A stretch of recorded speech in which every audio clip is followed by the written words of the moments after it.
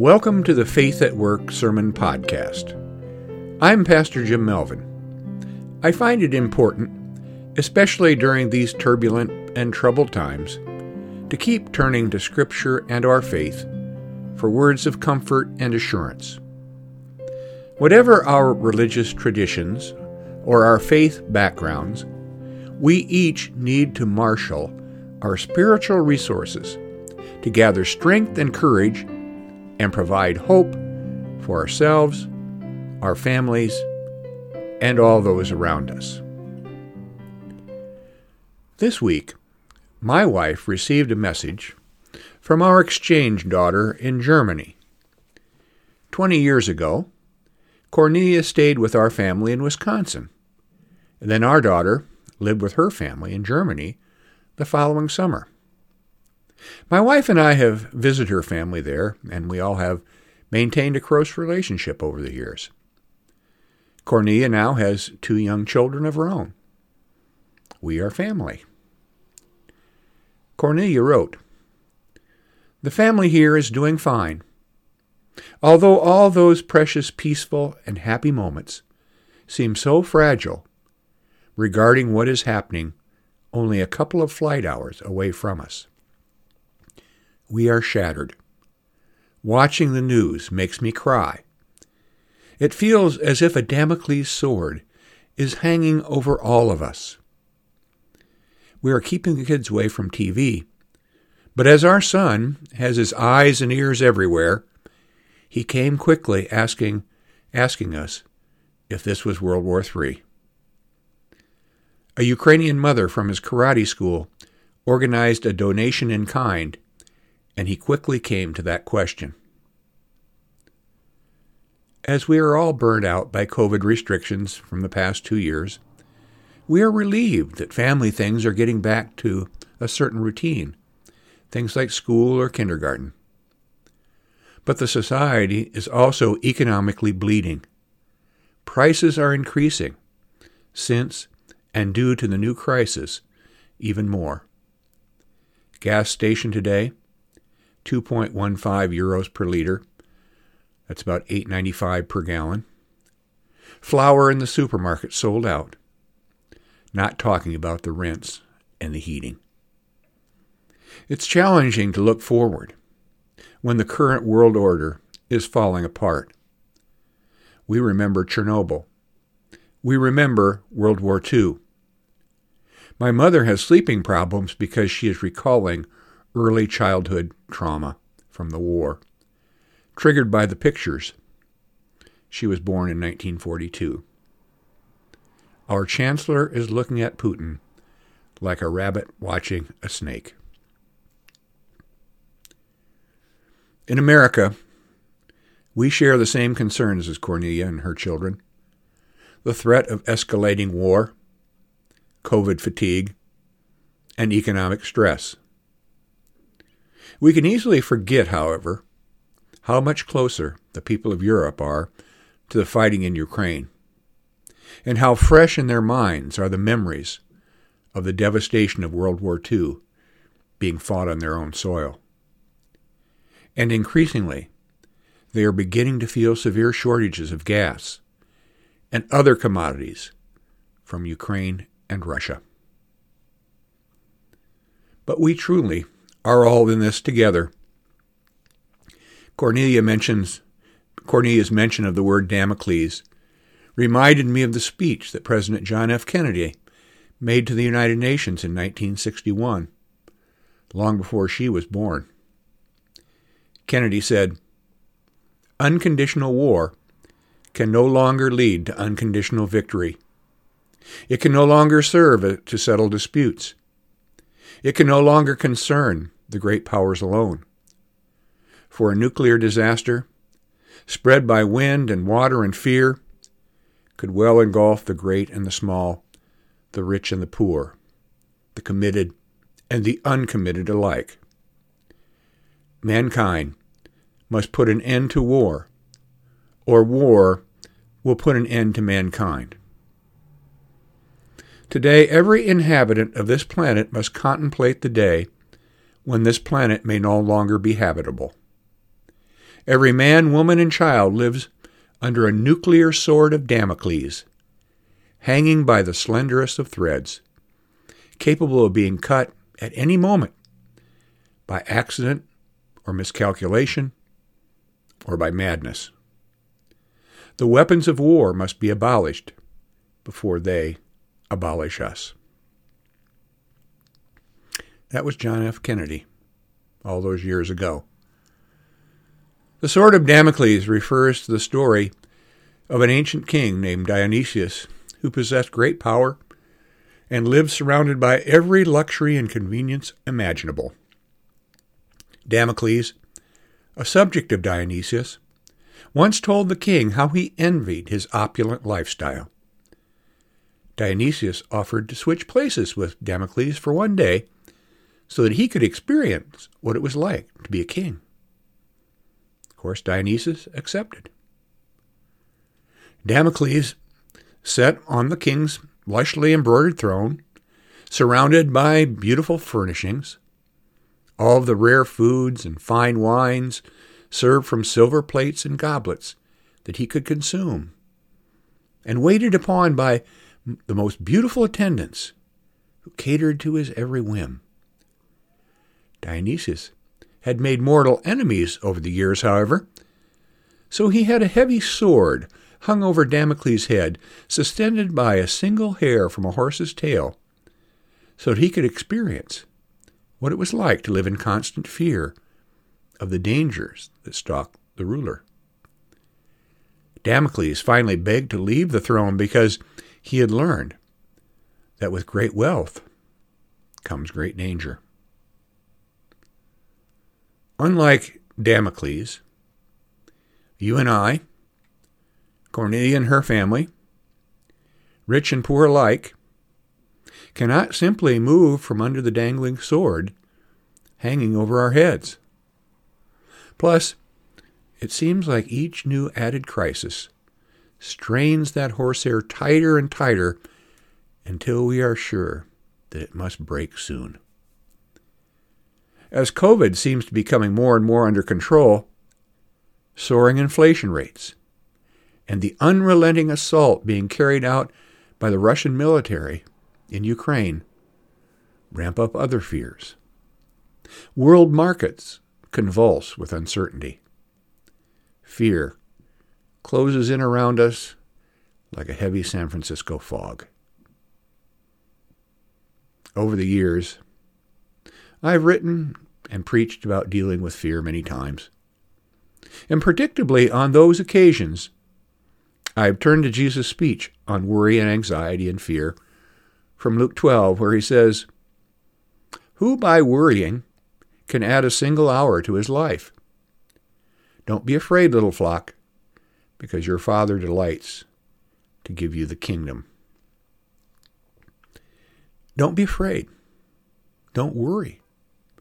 Those words are spoken over and over again in the Bible, many times by Jesus himself. The people of both the Old and New Testaments lived under many of the same threats that we experience today: fear of disease, economic hardship, and war. Jesus and the other writers of the Bible counsel against being afraid because they know the crippling effect that fear can have on our ability to respond to those threats or to even survive. And yes, we cannot worry ourselves out of danger.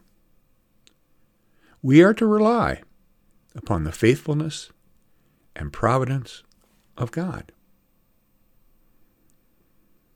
But we are not the lilies of the field or the birds of the air who go through life without a worry in the world.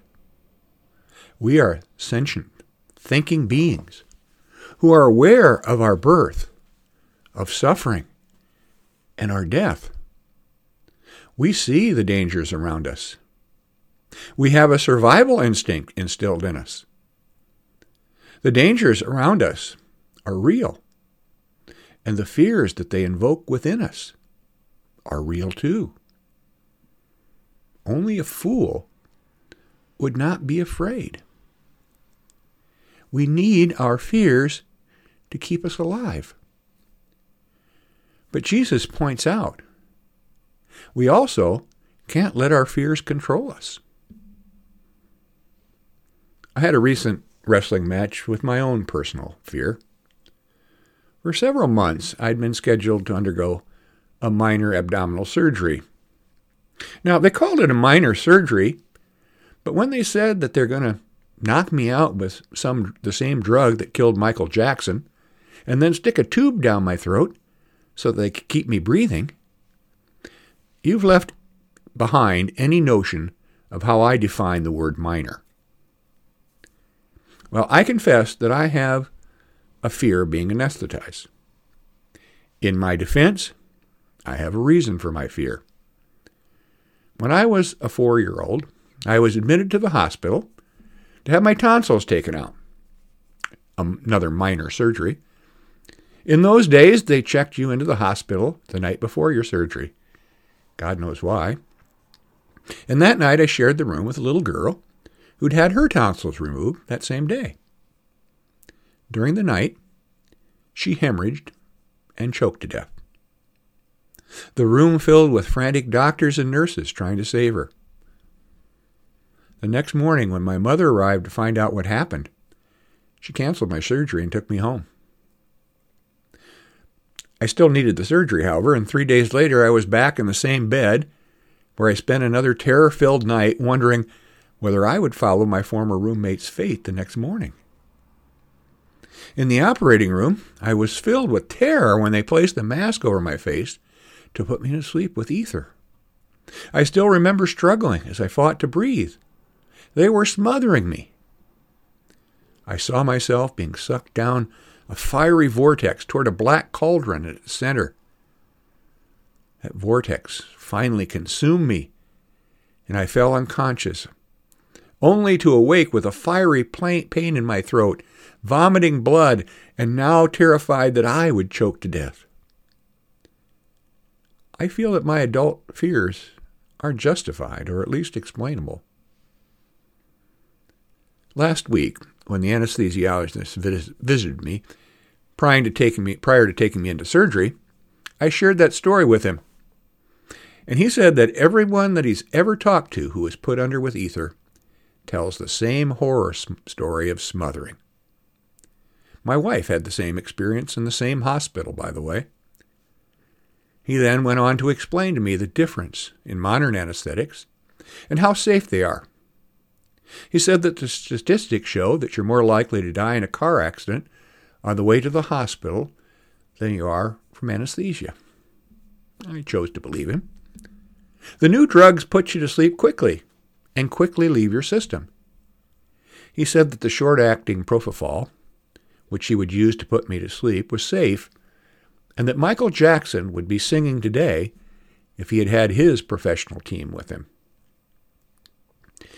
At the end of our short conversation, I felt totally relaxed and reassured as they wheeled me into the operating room, where everybody was chatting happily. I even got off a few bad dad jokes before they mercifully turned out my lights. 2 hours later, I woke up feeling alert and relieved, with only a pain in my side. If I have to be anesthetized again, I know I will feel much more confident and at ease. Despite my trauma, I know I now have a better understanding of the risks involved and trust in those who will be caring for me. The late Buddhist monk Thich Nhat Hanh writes in his book, Fear, Essential Wisdom of Getting Through the Storm. He writes, "The only way to ease our fear and be truly happy is to acknowledge our fear and look deeply at its source. Instead of trying to escape our fear, we can invite it up to our awareness and look at it clearly and deeply." Thanks to the people skills of my doctor, I was able to acknowledge and look more deeply at the source of my fear. There were still risks to surgery. I acknowledged that in a dozen waivers I'd signed. But I knew where my fear came from. I didn't need to ignore or deny it any longer. I was able to look at it Look it in the eye and deal with it. Fear does not need to go away in order to be manageable. Fear has a way of distorting things and making them worse. Fear keeps us focused on our past and the bad things we recall. Or it causes us to project the worst-case scenario on the future so that we're paralyzed with worry. But when we're in touch with our fear, we can live in the present. In this moment, I'm okay. I'm living and breathing and have many things around me to enjoy and be thankful for. I can experience the reassuring presence of God and Jesus Christ in my life again. Now, whether she knows it or not, Cornelia, in sending that email, had taken a first important step in dealing with fear. She has acknowledged it and shared it and looks at it. In so doing, she's helped me do the same, and I hope it may now help you too. Beyond acknowledging her fear, she's also shared it. I hope that the sharing will help remove the isolating power of fear. She has a family beside her, not only at home, but all around the world. Just like I had a team of confident doctors and nurses at my bedside. We are none of us alone. I worry about the effects that fear will have on the children who are living through these crises. Look at the fear I've carried with me from childhood trauma for almost 70 years. The late Fred Rogers told a story to help kids through troubled times. He said, "When I was a boy and I would see scary things in the news," he said, "my mother would say to me, 'Look for the helpers. You can always find people who are helping.'" I've been noticing the helpers in Ukraine. I have noticed people stepping up, sometimes at great personal risk, to care for the injured and in the battle-torn cities of Ukraine. I've seen people help each other, young helping the old, adults helping children. I'm sure there's still a lot of fear there, but what I see is courage, defiance, and people who are determined to survive, people who will survive. We can also deal with our own fears by becoming the helpers. In the U.S., people are standing up and speaking out for Ukraine.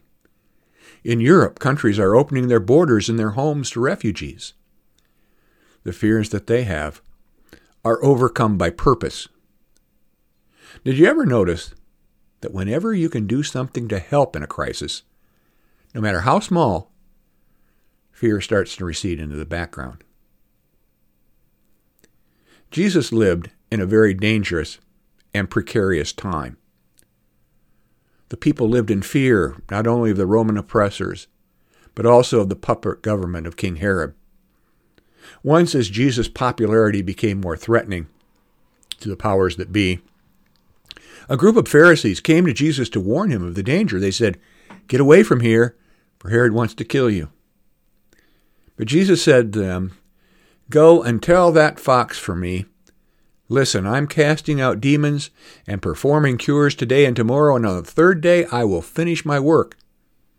Jerusalem, Jerusalem, the city that kills the prophets and stones those who are sent to it. How often I have desired to gather your children together as a hen gathers her brood under her wings."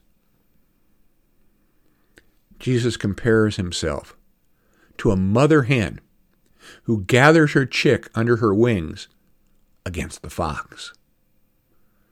Look at this image more closely, and his words may seem a false assurance, because the mother hen cannot really protect her chicks from the fox. But gathering her chicks under her is a final act of desperation. All she has to offer is consolation and a mother's love. But maybe that's just what is needed for her and her chicks. I have one other lingering memory from my childhood ether experience that I haven't shared yet. I remember, no, I can still feel my mother's strong arms around me as I puked into that emesis basin following surgery. Finally, after all I had been through, in her embrace, I was no longer afraid. When Jesus said, "Have no fear," he's not scolding us or criticizing us for a lack of faith. He is assuring us. Like a mother hen, like Cornelia with her children, like my mother all those years ago, he's saying, they're there now. Don't be afraid. Mama is with you. And that may be enough. Amen. May God bless you and keep you. May God gather you into his loving arms and cast out your fear. Amen.